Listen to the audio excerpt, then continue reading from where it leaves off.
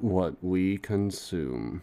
Ahoy, ahoy, and welcome to What We Consume, a podcast about all the things we put into our minds and bodies. I'm your host, King Hagathor, and with me, as always, is my friend and co-host. Hey, it's me, Kevin. I'm here for the long haul.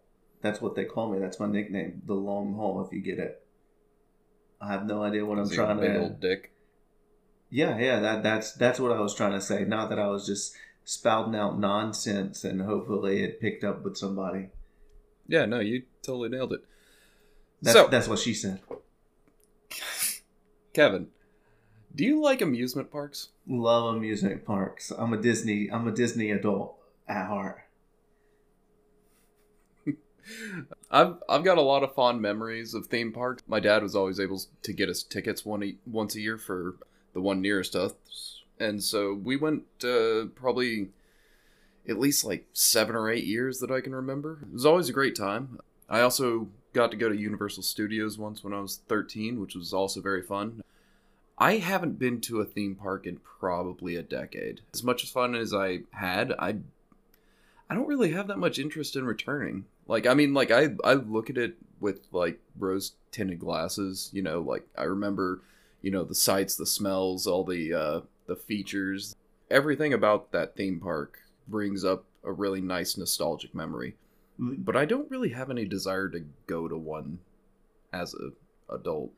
Are you talking about Universal? Like, you remember all that stuff, or the one that you and your dad used to go to? No, the one my family used to go to as a child. I mean, like, it's still a pretty good park, but I don't know, it just doesn't really appeal to me to go back. I think part of me is just afraid it won't still have that magic for me as an adult as it did for a child. I can tell you this, if it was Disney and if you actually liked Disney and didn't think it was a cult and was going to take over the world and ruin everybody, and your lack of optimism towards happiness, you would get that feeling every time you walked into Disney. I think about it right now. I want to go. Maybe. I think I'd probably still have fun at I think I'd still have fun at the one I grew up on or the Universal Studios. Never really had much appeal going to Disney. But that's just personal preference. So I'm sure it's a good park. So you went to Universal when you were 13. I'm pretty sure I went to Universal almost around the same time. Did you go during like the summer? No, we went for spring break. What would be crazy if we both ended up there at the same time and neither of us knew it? Because I'm pretty sure we both went when we were 13. That would be pretty wild. Like, I'm just in the background of one of your family photos or something. Well, it was just me and my mom. So, well, close enough. That would be really cool, though. Yeah. So, anyways, what's the main attraction at theme parks? Roller coasters.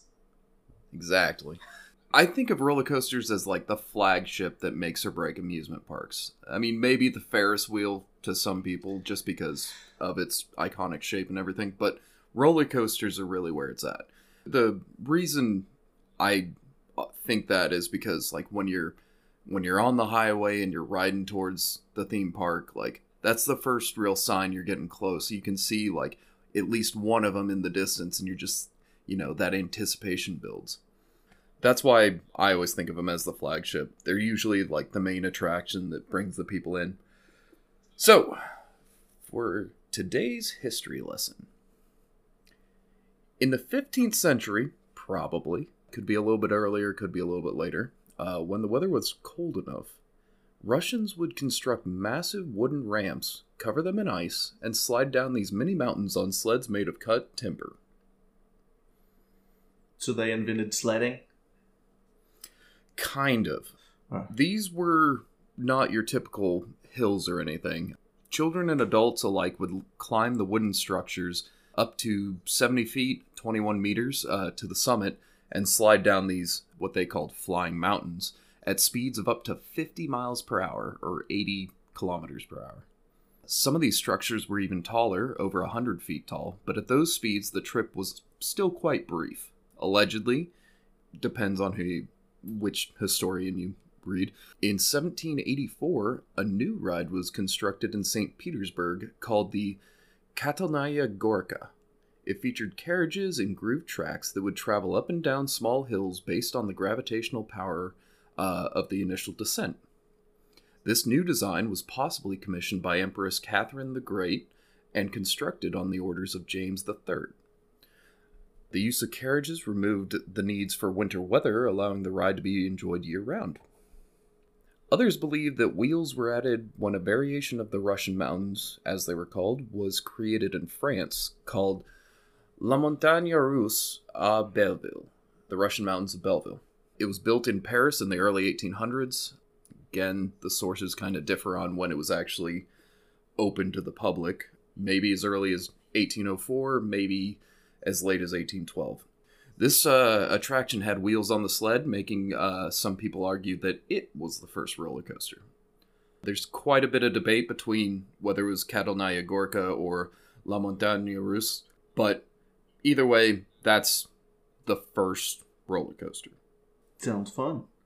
In any case, in 1817, both La Montagne Russe and Promenades Aériennes, or aerial walks, was built and opened in Paris. Both roller coasters had wheels. They would go on to improve by adding continuous tracks and eventually cables to haul the carts back up to the top of the hill, which must have been awesome because before that, somebody had to haul it up there, and those things had to be heavy. Well, I guess they would carry it back up. They weren't using like horses or slaves. Or maybe some. Well, probably not slaves, and maybe. Anyways, these first rides were dangerous and led to a lot of injuries, but only made people more interested. Thrill seekers flocked to try out this new, daring ride. These rides in Paris were supposedly going up to 40 miles an hour, or 64 kilometers. Across the Atlantic, the U.S. started looking to their own thrill proto-coasters. The first one that I could find was the Mausch Chunk Switchback Railway. It was designed by a mining company entrepreneur named Josiah White. It started as a 9-mile or 14.4 kilometer downhill journey with trains up to 14 cars long from the mines at Summit Hill to the Lehigh River, landing at Mausch Chunk, a town that is now known as Jim Thorpe. So that just sounds like a train ride, or were they going downhill without any, like... It pretty much was. Yeah, that's no roller coaster. I don't count it. Well, give it a minute.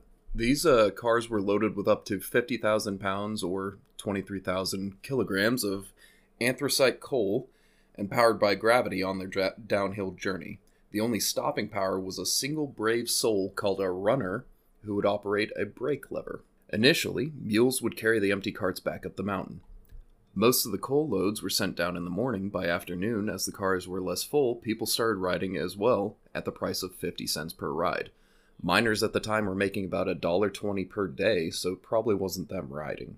So it was a roller coaster, but it was a roller coaster where you put your life in the hand of one single man who hopefully will brake for you. Yeah, hopefully he'll brake, and hopefully the brake works. One brake. I'm assuming these aren't like full train cars. There must be like little ones. Well, they're coal cars, so, I mean, probably like the size you would see in something like Indiana Jones and the Temple of Doom. Yeah, like the little car, like the little things that they always jump in and you get in trouble and you're flying around in the like tunnels and stuff that happens. Yeah. Okay. So it was probably those, but it could be kind of like you'd see on a big freight train where it's, like half the height, but it's fully loaded with coal. Mm-hmm. In any case, 50,000 pounds is a lot of weight. So by the mid-1800s, coal demand was rising, making White think of a more efficient strategy. He added a backtrack with two 120 horsepower steam engines at the top of the adjacent Mount Pisgah. A ratchet rail was also added as an extra safety measure to keep cars from sliding back down the hill if the train malfunctions, a failsafe that later became very common on modern roller coasters. So that like chunk, chunk, chunk when you're going up that first hill on a roller coaster? Yes. So that's a ratchet rail. So essentially, like every step you go up, it can't go back because it'll hit that ratchet. Okay, so it works just like a ratchet wrench. It's enabled one way, and if it tries to go backward, yeah. That's the way it's supposed to work, Yeah. yeah. By 1872, a tunnel was completed that was more efficient for coal, but the Mouse Chunk switchback continued to appeal to thrill seekers. 35,000 tourists annually were taking a now 18-mile or 29-kilometer ride up and down Mount Pisgah and its neighbor mountain, Mount Jefferson, at the cost of $1. This is in the 1800s? Yeah, this was 1872 by the time they were 35,000 people a year. That's a lot, to be honest. I mean, it's still hard to get around, so like those are frequent people traveling there to like go like ride it. Mm-hmm. So then we get to Coney Island, Big CI. Back when it was an actual island, Coney Island was a small island with a low population and about 3 miles of sandy beaches. It was separated from the rest of Long Island by Coney Island Creek, which had no official crossing to connect it. The islands were so remote and the population was so low that Herman Melville worked on his famous book Moby Dick on the island in 1849. In the 1800s, people began to visit the island to vacation on its sandy, south-facing beaches. I have to say, what a way to tie in last week's episode, or to episode 5 to this one. Yeah. We're just everything's mashed together. It's all connected, man. So by the 1870s, businessman William Engelman and Austin Corbin purchased some of this land to create beachside resorts. Engelman bought Brighton Beach to the west, and Corbin bought Manhattan Beach to the east. They built hotels and had lavish openings that brought massive crowds, overwhelming the newly established railroads that took tourists to the area. A third developer, Andrew R. Culver, also started building on the island. These resorts initially focused on the societal elite with luxurious hotels, fine dining, and expensive entertainment, but as time went on, they also started catering for the middle class as well. Most of the amenities were still far too expensive for the common man. In 1884, inventor Lamarcus Thompson opened a 600-foot or 183-meter railway called the Switchback Railway. Not very creative with the name. Guests would climb a tower to get onto one of the open-air rail cars and then be treated to a brief ride up and down Camelback Hills along the beach. The top speed was 6 miles an hour or 9 kilometers per hour, so it was enjoyable but rather tame. It kind of gave you like a little, not a tour of the beach, but like a little scenic view of the beach, gently up and down hills. Guests liked it so much that it only took Thompson 3 weeks to make back the $1,600 it cost him to build it. Jeez, at that time, that's a lot of money. Yeah, I didn't find out how much he was charging, but to make it all back in 3 weeks is nice. Even if he was charging like $1, that's still good. Yeah, but soon others realized the profitability of roller coasters on Coney Island, and Charles Alcock built his own scenic railway. I like Alcock. Yeah. His coaster also slightly improved on Thompson's design by connecting the tracks in a continuous loop, which deposited riders back at the tower they started at. So, the first one was like a one-way trip, so you'd either pay however much to ride it all the way back, or you'd have to walk all the way back to get to the starting point. The next year, Philip Hinkle's roller coaster Gravity Pleasure Road made the ride a little more thrilling. It used a powered hoist to pull the cars up the first steep hill before letting gravity take care of the rest, giving the riders an exciting contrast to the leisurely scenic railways. Which I find kind of interesting, because this one's called Gravity Pleasure Road, so like it makes it sound like it's the more relaxed scenic railway, but this is the first one that had like a big hill at the front and like actually got a bit of speed. But essentially this started the American roller coaster arms race. Though the idea of a looping roller coaster had been attempted in Paris in the middle of the century, it was dangerous and uncomfortable. It wasn't the hit it was meant to be. These first looping roller coasters had no safety harness. the only thing that kept you in was holding on and the centrifugal force to keep you in your seat. Lap bars wouldn't be used on roller coasters until 1907. In 1985, Lena Beecher, a prolific inventor, created the flip-flap railway, which was installed at the Sea Lion Park in Coney Island. Sea Lion Park would also feature one of the first water slides in America. Again, borrowing a design he saw in Europe, Paul Boyton had a ride called Shoot the Chute, built at Sea Lion Park. It featured riders in a large cart that would slide down a steep ramp and ended in a pond or pool and cruise to the shore. So essentially, like, pretty close to the first Flume ride. I can't remember what the one at ours was called. Trying to remember the Disney one, and I can't remember it. I know it's the one that they call it racist or something now. Because it's like the Canterbury Tales or Cadbury Tales or something. I don't know. Like I said, I've never been to Disney, so But I feel like you would know the bad stuff that went along with it. Well, I'm sure I would recognize it if I saw it, but I can't think of anything Canterbury Tales related that would apply. Maybe that's not it. I don't know. No, Bear Rabbit. Is that it? Brer Rabbit? Yeah. That's it. Are those even similar things that I just said? No. No, Canterbury Tales was Chaucer. It was English like fables. Yeah, no. I mean, I guess they're both fables, so it's got that connection. Anyways, and you meant 1885, not 1985, right? Yes, I did. Okay. Just so everybody knows, he didn't skip a whole century. Yeah, sorry. Unlike modern roller coasters that use an elliptical loop, the flip-flap was perfectly circular, producing up to 12 Gs of force, causing excess discomfort and neck injuries. That sounds awesome, I'm gonna be honest.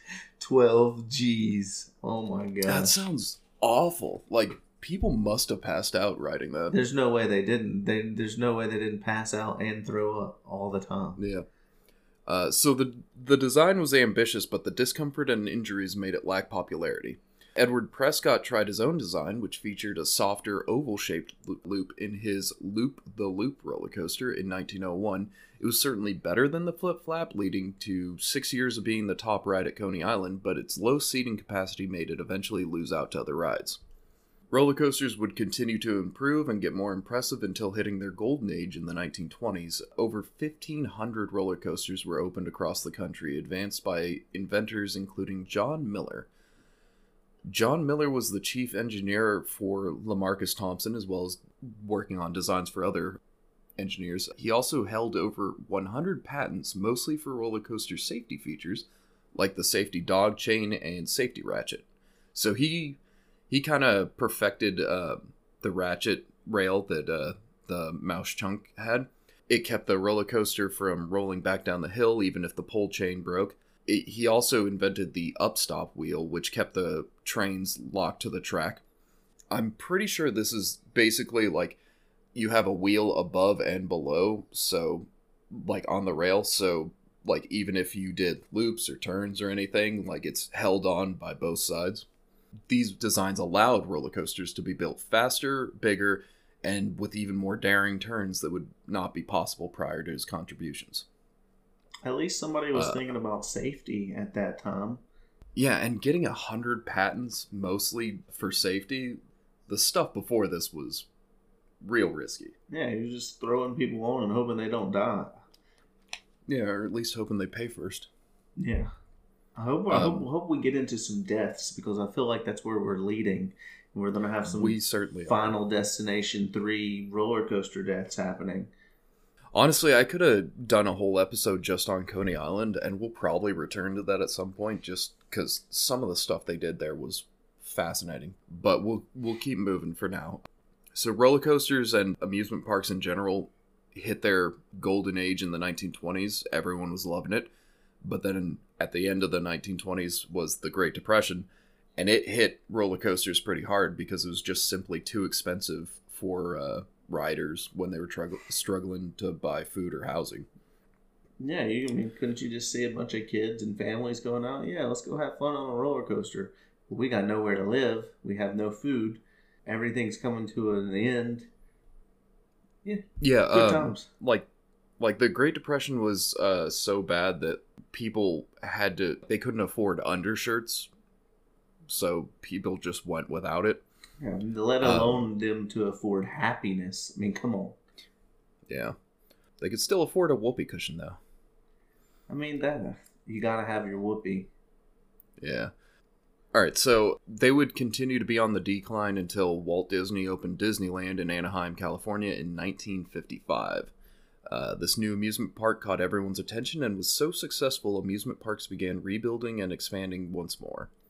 Disney commissioned Ed Morgan and Carl Bacon of Aero Development Company, now S&S Aero, to design Matterhorn in 1959, the first steel roller coaster. So, before you move on, let me get this right.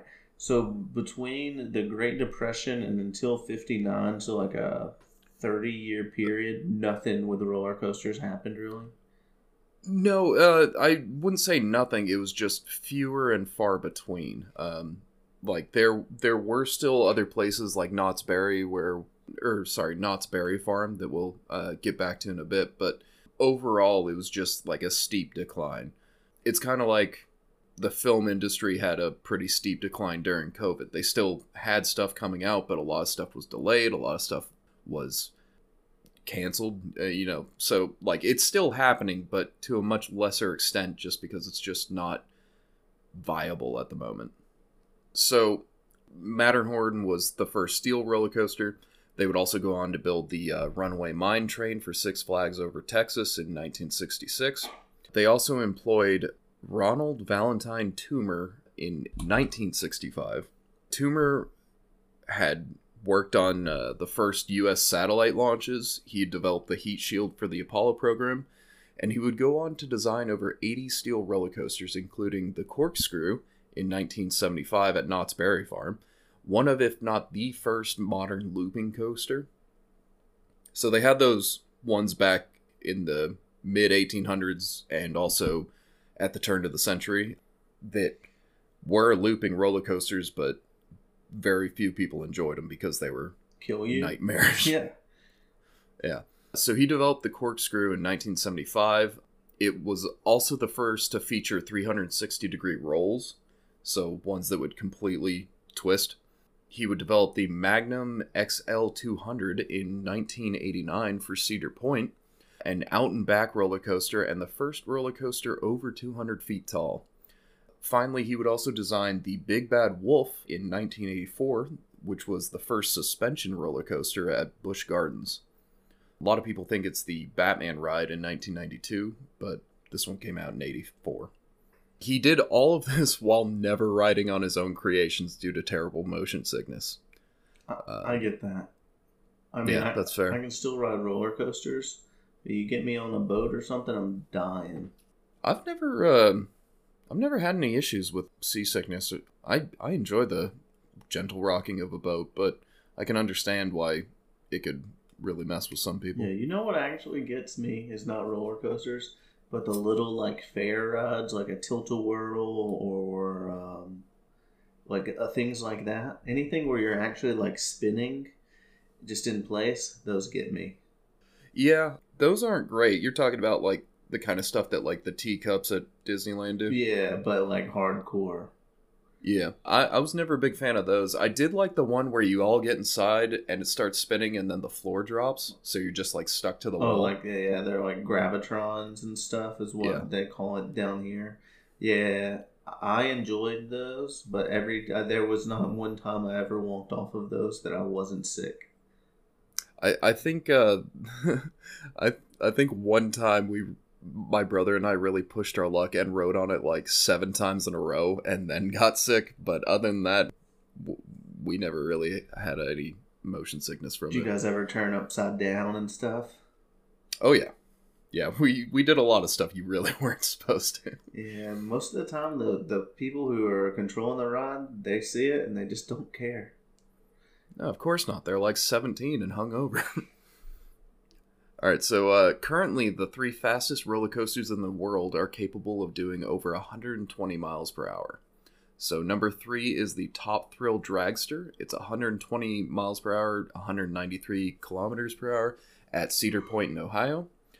Number 2 is King de Ka, which does 128 or 205 kilometers per hour at Six Flags Great Adventure in New Jersey. You said 128 to 205?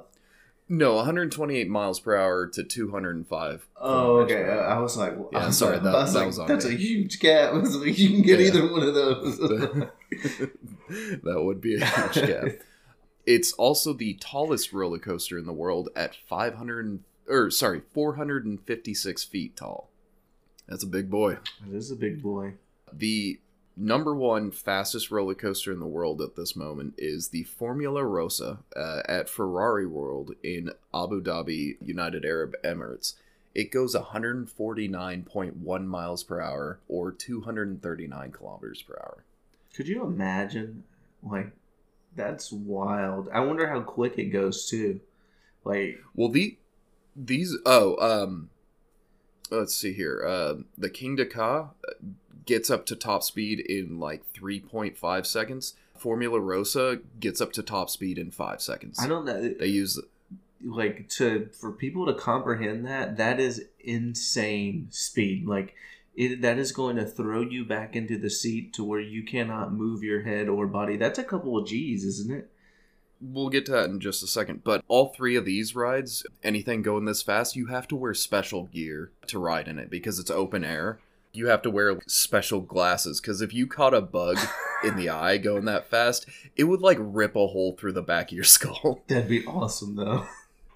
Oh, that'd be so brutal. So even being the fastest roller coasters in the world, guests usually only experience about 1.7 G's of force while accelerating and can experience up to 4.8 during the ride. Still nowhere near the flip flaps 12 G's. No. That's insane in general. Like feeling G's like on your body in any type of way is just like it's undescribable how crazy it feels. Yeah, it's also incredibly impressive how much they were able to knock that down while going so much faster. It's called science, people. Science. So that's a short history of roller coasters. As I said previously, the early rides were quite dangerous. Roller coasters aren't the only attractions at theme parks, nor are they the only dangerous ones. But that is part of the appeal, a sense of being close to danger. Most riders want kind of the illusion of danger. The danger's there, but you're hoping the ride is still safe. Yeah, you want the adrenaline rush. There's endorphins going throughout your body. You want to feel like you're a dangerous person, like you're Tom Cruise in Top Gun. You still want to be able to walk away from it afterwards. But let's talk about a couple of rides where riders ended up closer to danger than they intended. So we're starting off with one of the worst. This is the Battersea Park Fun Fair disaster of 1972. So 50 years ago, as of this past May, at Battersea Park, London, England, the Fun Fair's main attraction was a roller coaster called the Big Dipper. It was one of the most exciting rides around, considered the London Eye of its day, according to Toby Porter of London News. The London Eye is London's massive Ferris wheel. Mm-hmm. So back in the day, before that was built, the Big Dipper was like that. Let's see here. Okay, so 31 people boarded the 3 cars of the wooden roller coaster ready to be thrilled. They were nearing the summit of the initial hill, about 50 feet, 15 meters in the air, when the cars detached from the steel drivetrain and it began to slip backwards. Then to make things work, the brake also failed, sending them racing back towards the start. But before they could reach it, the last train jumped the tracks at the curve. One of the riders that day was Carolyn Adamczyk, said in a 2015 interview, quote, "As soon as we started shooting backwards, everything went into slow motion. I turned around and saw the brakeman desperately trying to pull the brake on it, but it wasn't working. Many of the carriages didn't go around the bend. One detached and went off the side through a wooden hoarding. People were groaning and hanging off the edge. It was awful. This girl screamed that she wanted to get off, but she leant on a wooden barrier and it collapsed. I tried to grab for her, but I saw her fall to the ground in front of me. I told everyone to stay where they were as I tried to find a way down, but I realized as I was walking down, I was walking in blood. So that's pretty nuts. That sounds like a creepy pasta you just pulled out of thin air, but it's totally true. In total, 5 children would be killed by this accident, and another 13 riders would be injured. After the incident, a post-crash investigation revealed 51 faults with the ride. The ride had a similar incident happen in 1968, though the only major injury was a woman breaking her arm. In 1970, the ride itself had suffered pretty severe damage from a fire that was suspected to be arson. With this ride's troubled history, the ride manager and engineer were put on trial for manslaughter. The prosecutors cited dozens of flaws and safety concerns, described the ride as a death trap. But it wasn't enough. Both men were cleared of all charges by November of 1973. The ride was closed down and demolished, replaced by a steel roller coaster known as the Cyclone. It wasn't enough to bring back park attendance, though, and in addition to other development problems, the whole park shut down in 1974. Since then, the site of the fun fair has been used for various temporary attractions, but never anything permanent. The survivors have had to live with the trauma of the event, and as of this year have been attempting to get a permanent memorial to those they lost. I don't think they've been successful yet. They have been getting a lot more attention recently, so we'll see how that goes. They should make it a haunted house. And have That the souls of the dead come back to haunt them. That seems pretty poor taste. But it would be interesting. Well, I'm sure a lot of people would love it. And they would then the ride, and then they construct the old roller coaster again, and you have to take your chances on it. With all the flaws. Yikes. So, from the UK to Down Under, this is the Sydney Ghost Train Fire of 1979. That sounds spooky. Yeah, so Luna Park, Sydney, New South Wales, Australia.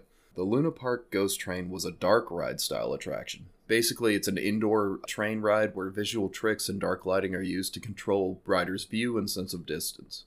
I don't know if you had any of those. We had one called the something Cyclone. It was pretty fun. I don't think this one was designed like the one I'm used to, but on June 9th, 1979, a fire broke out inside the Luna Park Ghost Train around 10:15 p.m. Approximately 35 passengers as well as staff were on the ride when they spotted smoke. The ride staff raised the alarm and began evacuating passengers as they exited the tunnel. The staff battled the flames for an hour before getting control and saving the adjacent rides, the River Caves, and their own Big Dipper. I don't know if it was designed the same or if it just had the same name. There's a lot of roller coasters known as the Big Dipper, throughout history. It's just a spiffy name, the Big Dipper. Yeah, if it works, it works. The fire had been so hard to control because they were understaffed, the water pressure was too low, and the park's fire hose system was inadequate at covering the affected area. Initially, it was believed that everyone had escaped relatively unharmed, but later that night while investigating, they found 7 bodies had perished in the tunnels. Investigators speculated that they had climbed out of the cars to try to escape on foot and perhaps could have survived if they had stayed in the cars, but eyewitnesses stated that they saw cars coming out of the ride on fire, so most likely they didn't really have a chance either way. That'd be terrifying. On a roller coaster, and just it's burning underneath you, and there's nothing that you can do because you can't get off because you're going to go into the fire. The park was shut down so a federal investigation could be carried out. There was no conclusive cause of the fire. Speculation ranged from faulty wiring to possible arson by a local underworld figure. Yeah. The investigation did find that despite recommendations from the fire department 18 months prior, Luna Park's management failed to create an adequate fire suppression system or install a sprinkler system. So basically they were just, at that time, they were like, hey, that weird kid over there, we don't like him. He set it on fire. He's different. He wears dark clothes. I'm sure there was plenty of rumors to that effect going around. In 1987, the investigation was reopened and determined that the police investigation at the time was inadequate, but no new evidence was presented. A memorial park was opened in 2007, but that wasn't the only incident like this. The next one is the Haunted Castle at Six Flags Great Adventure in Jackson, New Jersey in 1984. So just 5 years after the Luna Park tragedy, the United States had their own. The Six Flags Castle started out as a humble haunted house made of 4 trailers meant as a test to gauge audience interest. After the year was over, they moved it to another park until 1982, when they moved it back for the 1983 season. It came back bigger than ever. Instead of the 4 trailers and a plankwood house motif, this new improved version had 17 trailers, 2 parallel lanes of 8 trailers long, with a control trailer in the center. The attraction featured an impressive plywood castle facade, giving it the illusion of being bigger than it was. Attendees could walk through the haunted house to be frightened by lights, noises, mannequins, and costume employees. It was a massive hit, but park officials didn't really pay attention to it beyond that. So it was making them money, but, it's set. There aren't a lot of moving parts. They don't have to worry about it, right? So on the night of May 11th, 1984, a fire began inside the structure. Fanned by the structure's air conditioning, the blaze swept through the structure quickly and burned for over an hour. Nearly 30 people were inside the attraction at the time. 8 never made it out. The fire had burned at more than 2,000 degrees Fahrenheit, or 1,093 degrees Celsius, with flames described by one witness as leaping 100 feet into the air. The entire structure was destroyed by the fire. Initially, just like at Luna Park, it was believed that everyone had made it out. With such an intense blaze, when investigators combed through the wreckage, they found what they thought at first were mannequins, but realized they were bodies burnt beyond recognition. They first tentatively identified the bodies by jewelry, car keys, and other possessions that were able to survive the heat, but positive IDs had to be done by dental records in the investigation that followed. All of those who perished were under 18 years old. Dang. So basically what I'm hearing is if you're on some type of roller coaster ride or fixed cart ride and a fire happens, your likelihood of surviving is low. Yeah, it's really not good. 7 others had to be taken to the nearest hospital for smoke inhalation and other injuries. Andrea Smeal, a park official, said that before the park was open for the year, fire inspectors had checked every ride and attraction. Had there been a violation, the park would not have been allowed to open. But the investigation revealed a different story. The structure only had 3 emergency exits, because it was considered a temporary structure, it lacked both smoke alarms and any sort of sprinkler system. They did initially have smoke alarms, but at least they said they initially had smoke alarms, but because vandals kept breaking them, they weren't replacing them as often as they needed to. Dang vandals. I think that's... Yeah, sure. Just like the weird kid in the dark clothes. Mm-hmm.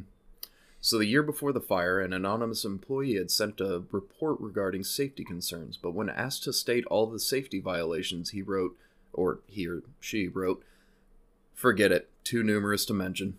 Jeez. So that's good.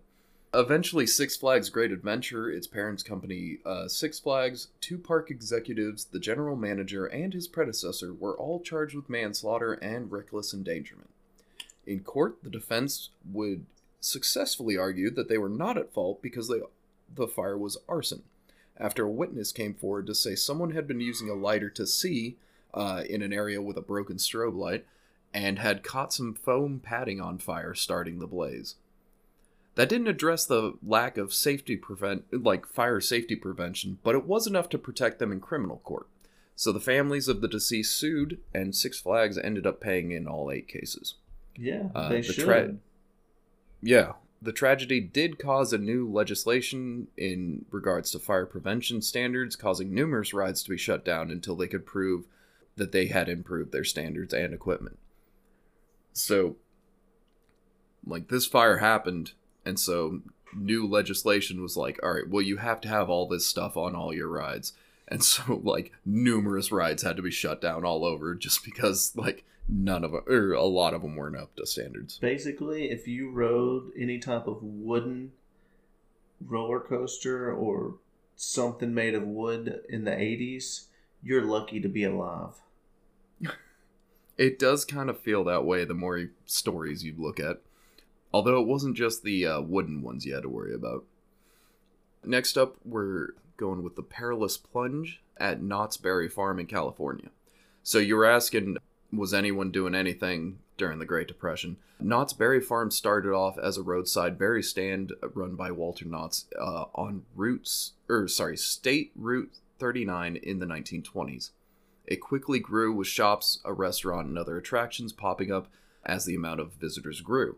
One of their slogans was America's First Theme Park. During the Great Depression, this thing was still growing from just a berry stand on the side of the road to quickly becoming like a pretty massive tourist attraction. I like that went from berry stand to theme park. It's a big jump. Yeah, it's interesting, but it was essentially just like people came for the berries, and so somebody else set up a shop next to it. And, more people started setting up shops, so there was more reason to come. So, like, you'd come to your berries, and then, like, you'd have a couple of things. And then there was a restaurant. They also had, like, a ghost town and a couple of other things. So, like, this thing just kept on growing, and because it was growing, more people were coming, and since more people were coming, it kept growing. So it's like a little girl set up a lemonade stand on the end of the street, and people just started building their houses around it. Yeah, and all of a sudden it's Six Flags. Yeah. Yeah. So the Perilous Plunge was announced in 1999 and debuted as the world's tallest water slide in September of 2000.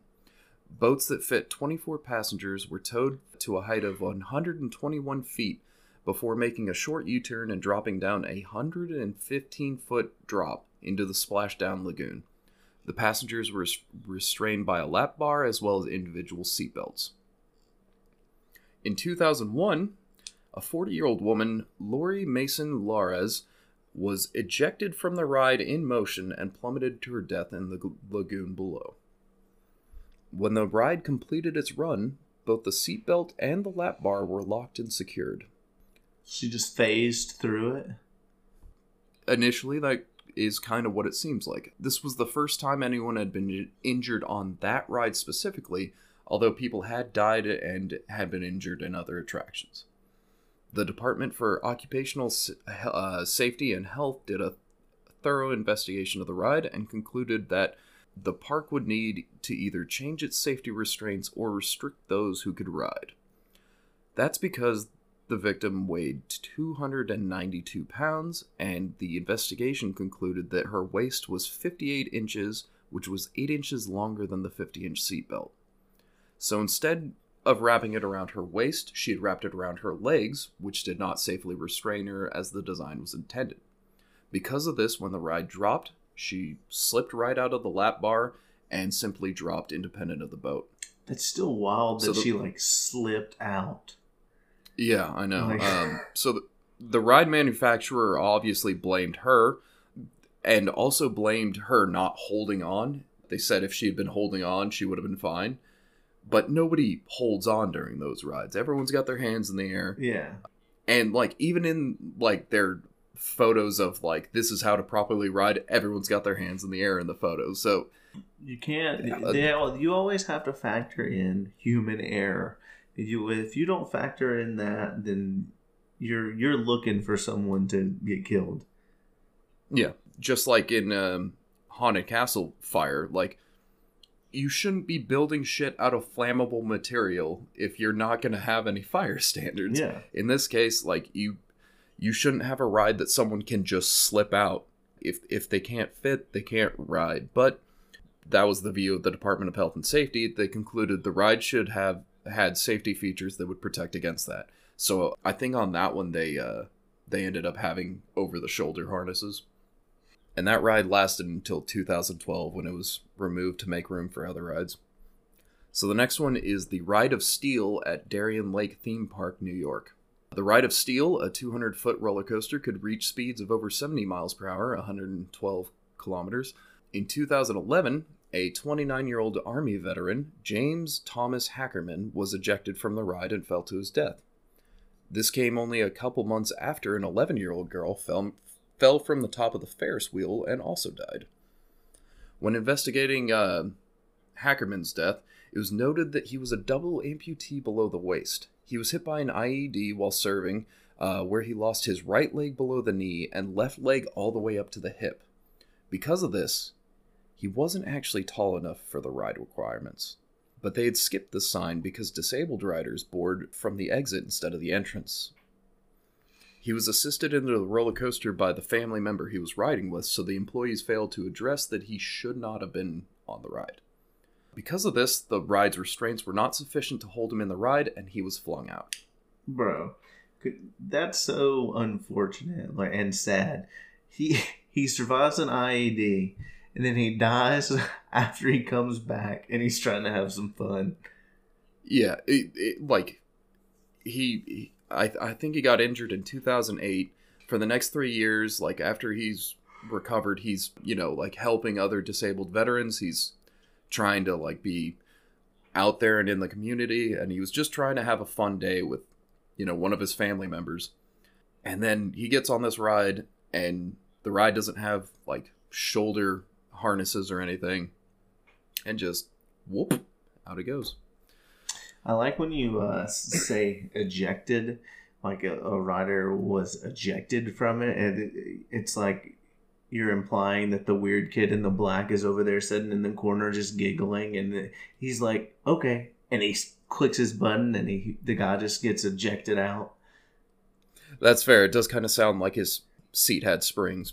But, I mean, there's only so many times I can say slipped out of a ride before it sounds like they're lubed up with jelly. So, I mean, what am I going to do? No, I like ejected. I'm just doing everybody, every time, if he says it again, just picture the weird kid in all black over in the corner pressing his little button as soon as he says ejected, and then he's giggling like an evil little mouse.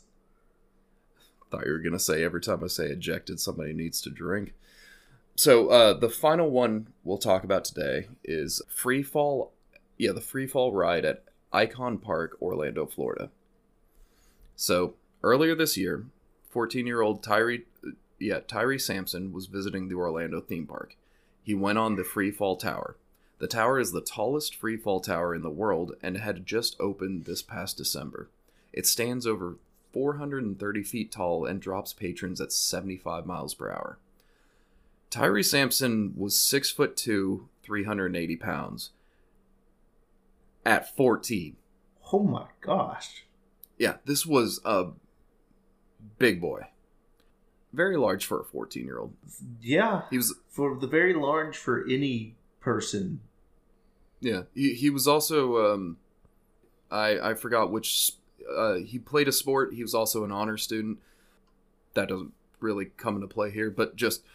He was a large boy, and when the ride stopped its descent, still 100 feet in the air, Sampson was ejected,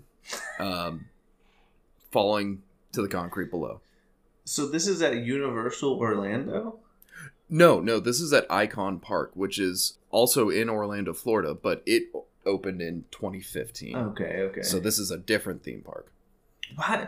I mean, no offense to if you're bigger or anything like that, but why would they let him on the ride?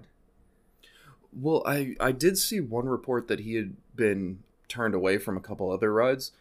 We'll get to why he was allowed on it in just a second. So normally a light and an alarm appears if it alerts the operator that a seat's restraints are not secure. But that didn't happen because the seat had been manually adjusted to fit his size. The manual for ride size requirements has a minimum height, but not a maximum height. The manual also states that the maximum weight is supposed to be 130 kilograms or 287 pounds. Nice. So almost 100 pounds under what he weighed. So that's not the kid's fault. He just wanted to ride and most likely believed that they wouldn't have let him on if his size was an issue. Ride safety expert Nathan McDonald says rides should have a maximum weight tolerance and have scales at rides to ensure guests are within range, not for body shaming, but for safety. That's going to be a hard one to throw at an American public because Yeah, there's no way. It's going to be looked at as body shaming all the way. yeah, I mean we got some big ones, so like you got to develop your rides to be more than the max. That's a big reason why I wanted to get healthier, so I could ride roller coasters when I was older, and with my kids and stuff. So I could fit safely. Right. Yeah. So because they manually adjusted the seat, there was like an extra 7 inches than there would normally for a rider that was in the size requirements. So, like essentially, like it drops from 430 feet, it drops down to 100 feet, and then like it goes up and down a couple more times. But on that initial drop, he just shot right out. Yeah. I hate those rides, by the way. I don't really find them that appealing. Honestly, I don't really enjoy most theme park attraction rides. Next time you come down here, we're forcing you to go to like Six Flags or something. No, this is where we'll take you and Michael. We'll take you both to Dollywood. Dollywood? You guys would love Dollywood. That's Dolly Parton's theme park. I assume so. Yeah. I just want you to see it. I do imagine there would be some pretty humorous moments of Michael and I walking around Dollyland. Alright, so that's where we're going to stop for today, and we'll pick it up in part 2, where we discuss a couple more incidents, and then also the reason why behind a lot of these incidents. Because, I mean, like, I gave you the reason for it specifically. Because I gave it to you, like, the specific reason these certain rides failed. But there is so many other stories out there.